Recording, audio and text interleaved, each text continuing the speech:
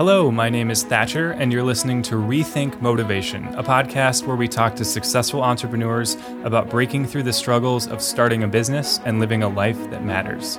Today, we have an awesome guest on the show, Neil Patel. Neil is the co-founder of Crazy Egg, Hello Bar, and Kissmetrics, and has worked with companies like Amazon, NBC, GM, HP, and Viacom. He was recognized as one of the top 100 entrepreneurs under 30 by President Obama and has been awarded congressional recognition from the U.S. House of Representatives. He's a super busy guy, so I'm really happy to have gotten some time with him to chat about his journey and what got him to where he is today. So without wasting any more time, let's dive right into the interview.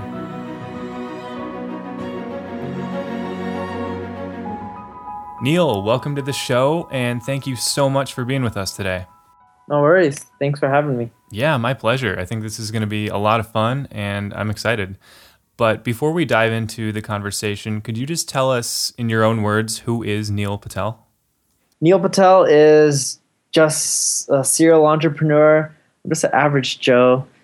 I like eating normal food like California Pizza Kitchen, and I love spending time with friends and family. And, when I'm not doing that, I love helping other people by creating companies and products and services that help other businesses grow. Yeah, I love how you describe yourself as kind of this normal everyday guy in your personal life. But in your business life, you're definitely an exception rather than the rule. And I'd love to dive into why that is. So what's the first thing that comes to your mind when you think of why you found so much success while a lot of people haven't had that same success? Why have you been successful? So I did a lot of mistakes, right? But the thing with me is I ended up starting so early in my career, right, that I had time to learn from, and I kept going, and I kept avoiding making the same mistakes over and over again. So it's that's the key with entrepreneurship. What really makes me different is compared to most entrepreneurs who fail is I kept at it and I learned from my mistakes. That's really it. Most people forget to learn from their mistakes. Do you think it's necessary to actually go through those mistakes yourself? Or is it okay to just kind of learn from other people's cautionary tales? Well, I don't think you need to go through them firsthand. Whether you learn from yourself or for other people, I think it's good. Okay, so of all those mistakes that you made along the road, what was the biggest mistake you made? I invested $1 million into a cloud hosting company before there was cloud hosting. The idea was great. As you know, it's a multi-billion-dollar segment now. Bad people, poor execution. My fault for getting into a business that I had no clue about and I wasn't passionate about. Do you think it's necessary to actually be passionate about an industry to invest in it? I do. It's there's no point in investing in something that you're not really passionate about, or else you'll just be wasting time and money. Yeah, no, that's a good point. But I think maybe there's a balance between following your passion and kind of recognizing a business opportunity and banking on it. What do you think the breakdown is there? How much do you need passion, and how much do you need a business opportunity that you can seize? How do you kind of view business opportunities? What's your calculation for deciding whether or not to go in? Yeah, so here's the way I look at business, right? Number one, you need to solve a problem. Number two, your solution has to be a solution to a problem that's big enough, right? Number three, your solution has to be easy to use. Number four, ideally it should be affordable. And number five, you should be passionate about the problem you're solving. Okay, yeah, I like that distinction, that you should be passionate about the problem. And, even if the business is kind of grunt work in the beginning, as long as the overarching problem is something you have a passion for, then that'll kind of drive you. Cool. Have you ever started a business that you were not passionate about? The ones I'm not passionate about, I tend not to have anymore. But the ones I have, I'm very passionate about. Gotcha. So what about Kissmetrics, just to use as an example? What about Kissmetrics taps into your passion? So with Kissmetrics, as a business owner, especially in the software space, because I love creating software companies, I didn't know how to analyze the lifetime value of my customer or look at it or, think about the data and ways to use it to leverage and grow the business and provide users a better experience. And that's why we created Kissmetrics, right? We're just trying to build better products to help ourselves and other entrepreneurs create better businesses. So that was an example where you kind of had your own problem and then figured, why not build out a company around this problem because other people probably have it too? Yes, but more so, we actually made sure other people had the same pain point before we started. Yeah, okay, that's a really good point actually. You probably don't want to start a company unless you've done the research to confirm that it's actually a problem for other people. So, Neil, I am curious, what are you telling yourself before you enter a high pressure situation? What's kind of going through your mind before you step into an important meeting or you're going to make a big deal? What goes through your head? Nothing. I'm used to it so often now. Like, I don't really have to talk to myself. I battled the FTC for like almost a year, right? Like after a while, you get used to high pressure situations. I think that's what makes me a pretty good entrepreneur. I'm able to handle high levels of stress more than anyone else. Would you say that's your biggest strength, or is that kind of the one thing that sets you apart from others? From most, yes. I don't break down. I don't cry. I don't get depressed. I'm just like a workhorse, and my body's able to handle a lot of stress. I may not be able to best fighter, right? If someone hits me, I'll probably get knocked out in one hit, but I can handle large volumes of stress. Is that something you've always had, or did you kind of develop that over time? You end up developing it over time. I've had so much bad stuff happen to me in business and personal life, right? That you just get pretty good at it. So it sounds like some of the basic principles and guidelines and learning to avoid mistakes you can get from books and from other entrepreneurs and all that stuff, but actually learning how to resist stress and hardship kind of comes just with time, and you can't really force that. So, Neil, if you were going to grow a business starting today from ground zero with very little resources, what would you do? What would be your first steps? So I would use content marketing. It's how I've grown all my businesses. If you can create really good information that educates others, you get people to want to read about your brand, you, etc. Right? And then the other strategy I would use is SEO. It works really well. I know people are saying Google's dead, but it really isn't. And then the last strategy I would use is paid acquisition. A lot of people think it's not useful, but look at how many companies like Google and Microsoft and Yahoo make their money from paid advertising, right? It works. All these businesses wouldn't be spending money if it didn't. Awesome. Could you go a little more in depth about paid acquisition? Yeah, so people look at paid advertising and they're just like, hey, it's not going to work, it's expensive, and the long-run costs keep going up. And yeah, to some extent.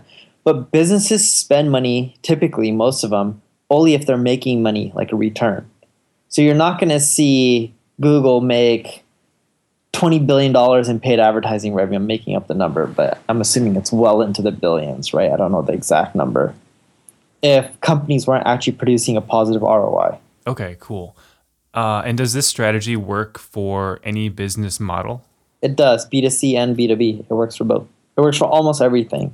There's always caveats, right? Like if you're a business that just makes money from government contracts, content marketing doesn't work. You can't talk about what you're doing. Yeah, that's definitely not the best time to use content marketing. But yeah, for most people listening, if you're trying to sell a product or build a personal brand or you're offering a service, you're a freelancer, content marketing will definitely help get you started. So one of the goals of this podcast is to kind of shed some light on what motivates people who have found success, what motivates them today, and what motivated them to take those first steps and really start pushing towards big goals. So Neil, what is it that motivates you, and what are kind of the driving forces that have pushed you to get where you are today? I'm an immigrant. I came from nothing. I had no choice. It wasn't like it's just worth it. It's built into you, right? When you're an immigrant and you come to America and your parents had to save money to go to Taco Bell, right? Like that stuff never leaves you. I still have a fear of going broke. And I'm not the richest person in the world, but I probably should never have to worry about money again. You know what I mean? Like if I look at how my business is and my salary each and every year or month or whatever you want to look at it based on. But still, I still have the fear that I'm going to go broke and there's going to be a ton of rainy days. Like as an immigrant, that mentality just never leaves you, or it hasn't left me at least. Do you think that feeling ever will leave you? Probably not. But if I have kids, I don't think they're going to have the same mentality, and they'll probably be spoiled, which means if I have kids, I'm going to donate all my money away. So that way they'll work. That's a good strategy. Nice. Well, I don't think anyone needs a lot of money, right? And like if you make it on your own, great. If you inherit it because someone wanted to give it to you, that's fine. I'm not going to judge, right? If my parents had money to give me, my life would have been easier. I would take it. But on the flip side, if I ever have kids, I don't believe they need money. Like, will I pay for their education? Yes. Will I make sure they have a roof on their head, a basic roof on their head? Yes, right? Assuming they're not like just doing drugs and being an unproductive unit of society. But I really believe all the money I make should be used for a better cause in the world, right? Like, can I help other kids like in Africa or India go to school because they can't afford it or whatever it may be, or provide them food or clean water, like basic necessities that we take for granted, right? So it's like, I believe people don't need that much money to be happy, and too much money is, not really necessary at all, and it actually causes more problems than it solves. So what kind of problems has having these companies and being successful, what kind of problems has that created for you? I get sued more. I get sued a lot. You get sued, you get audited more, you have more coworkers, like to make sure everyone's doing, because like for me, coworkers are like family members. I don't look at them as employees. They have equal say.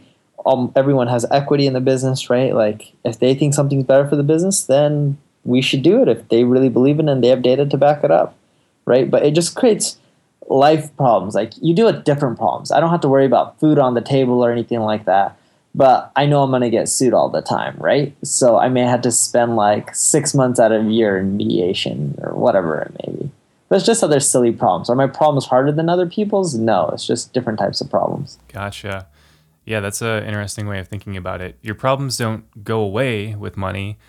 They just kind of take on a new life. They change. You're not worried about basic necessities or anything like that, like you said, but you start to get these other problems that the average Joe will probably never see in his or her life. Like I'm probably never going to get sued, but for you, that might be a common issue. That's interesting. Cool. So Neil, what is the smallest thing that people can implement into their everyday life to make the biggest impact? The smallest thing people can implement in their daily life to get the biggest result, I would say, is just break up everything in bite-sized tasks, right?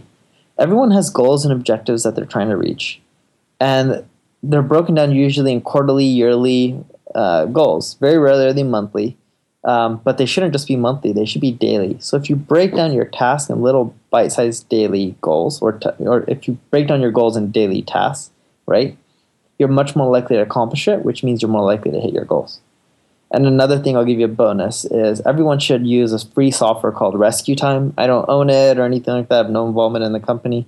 It just monitors your efficiency, and it'll tell you where you're wasting time so you can cut it out. Like you could say you spend way too much time on Facebook.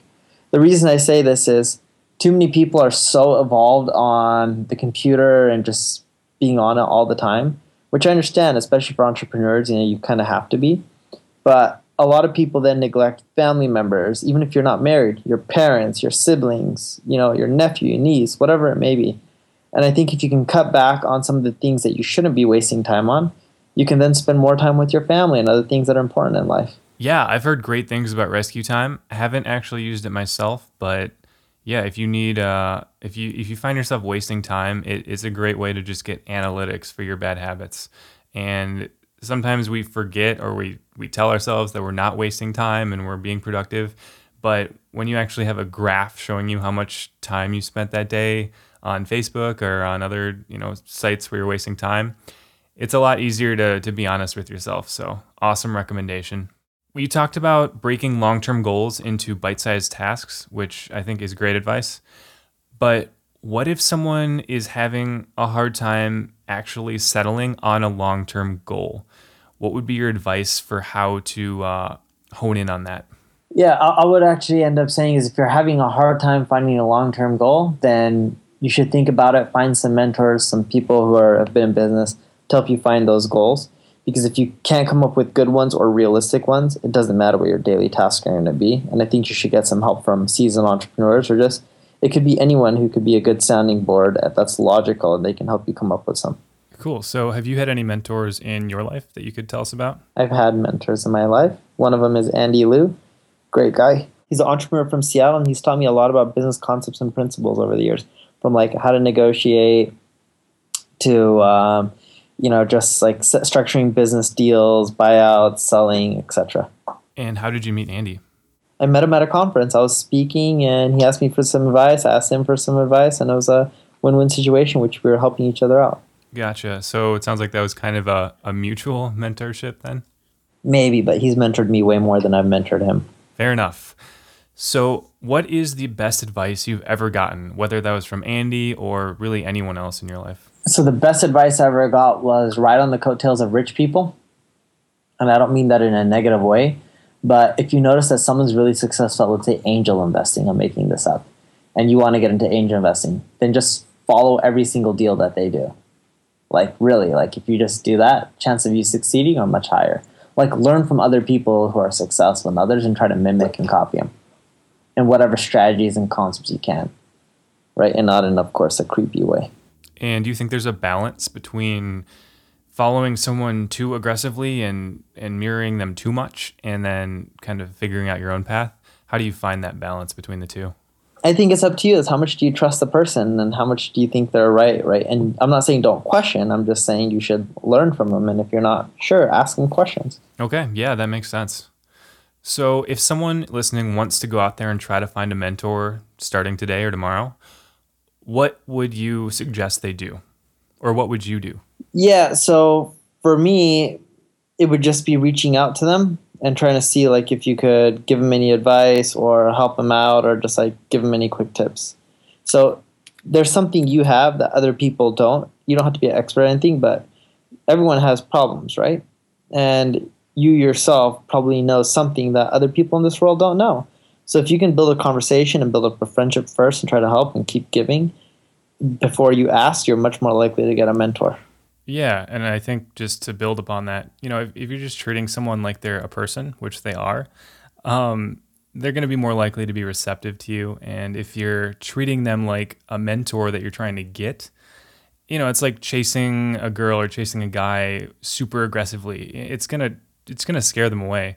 So just be a normal person and try to provide some value, and you might find yourself with a mentor kind of developing. So we dug into what motivates you and how your past and your history and your upbringing has contributed to that. But what would be your advice for people out there who don't have something that's driving them, who don't have that kind of built-in motivation? What can people do to start developing that? So typically if someone has issues there, I usually don't try to give them advice because they need to figure out those things on their own. Entrepreneurship's really hard. It's like an emotional roller coaster. There's a lot of ups and downs. And if you can't get over simple issues like that, you're not going to succeed. That typically means you're probably not passionate about what you're trying to do. So is there anything that you can do to kind of nurture that personal growth? Or is it something that just kind of comes naturally and you can't really rush? I just think it takes time and, over time you'll just like realize some of this stuff, right? I don't think you can force people being like, all right, here's how I can realize stuff faster. It's just more so always trying to learn. You can also learn from other people's mistakes. Always try to network and meet more people. Just make sure whatever you're doing, you really love. Yeah, and I think especially making sure you're always learning new things and meeting new people. I think those two are super valuable because if you're not exposing yourself to new ideas and new people, where are you going to get the motivation from? There's no source to get inspired. And so if you're always doing those things, it's going to just build naturally. So Neil, what is the one thing you want people to take away from our conversation today? Create a business that solves a problem that you're passionate about and your solution is easy enough to use. If you can do that, assuming your problem's, a big enough problem, it's reaching millions of people or thousands of big potential companies, right? Because companies have a lot of money as well. You'll be fine. Don't create a business because you're just trying to become financially successful or any of that. You need to make sure whatever you're doing meets those requirements, right? So that's kind of Neil Patel's 10-second guide to starting a successful business. I don't know if it's for a successful business, but it usually helps. Well, it'll at least point you in the right direction, I guess. That's correct. Business is hard either way, right? No matter what you do, there's a good chance you could end up failing. Yeah, that's a good point. Nothing is ever guaranteed. But, if you're listening today, I think Neil has put you a little further ahead than you were prior. So for that, thank you for sharing some wisdom, Neil. I appreciate it. And with that, where can people find out more about you, read your writing, and keep up with what you're doing? Yeah, they can just go to quicksprout.com. And if they want to get in touch with me, just click on the contact link. Perfect. There you have it. Neil, thank you so much for coming on today. I really appreciate it. This has been a lot of fun. and I wish you all the best in the future. No problem. Thanks for having me.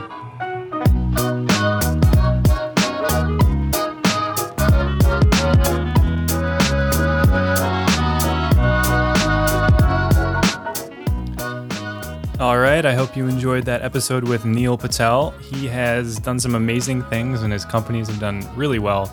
So it was awesome to be able to pick his brain for half an hour. So Neil, if you're listening, thank you once again for coming on. I really appreciate it. If you want to learn more about today's episode, about Neil, or about some of the other guests we've had on, just head over to rethinkmotivation.com. And you can find all the other podcast episodes. You can read the Rethink Motivation blog, and you can sign up for the weekly motivational newsletter that I send out. And a lot of people have really liked that, so definitely worth giving that a look. And also, if you just want to reach out to me with feedback, or if you have questions or suggestions for the show, you can do that too. My email address is thatcher@rethinkmotivation.com. And also, if you like this episode, please take a minute to give the show a review. It really helps the show grow and rise in the charts and get discovered, and it would mean a ton to me. So thank you so much for doing that. And other than that, thank you so much for listening, and I will talk to you next week.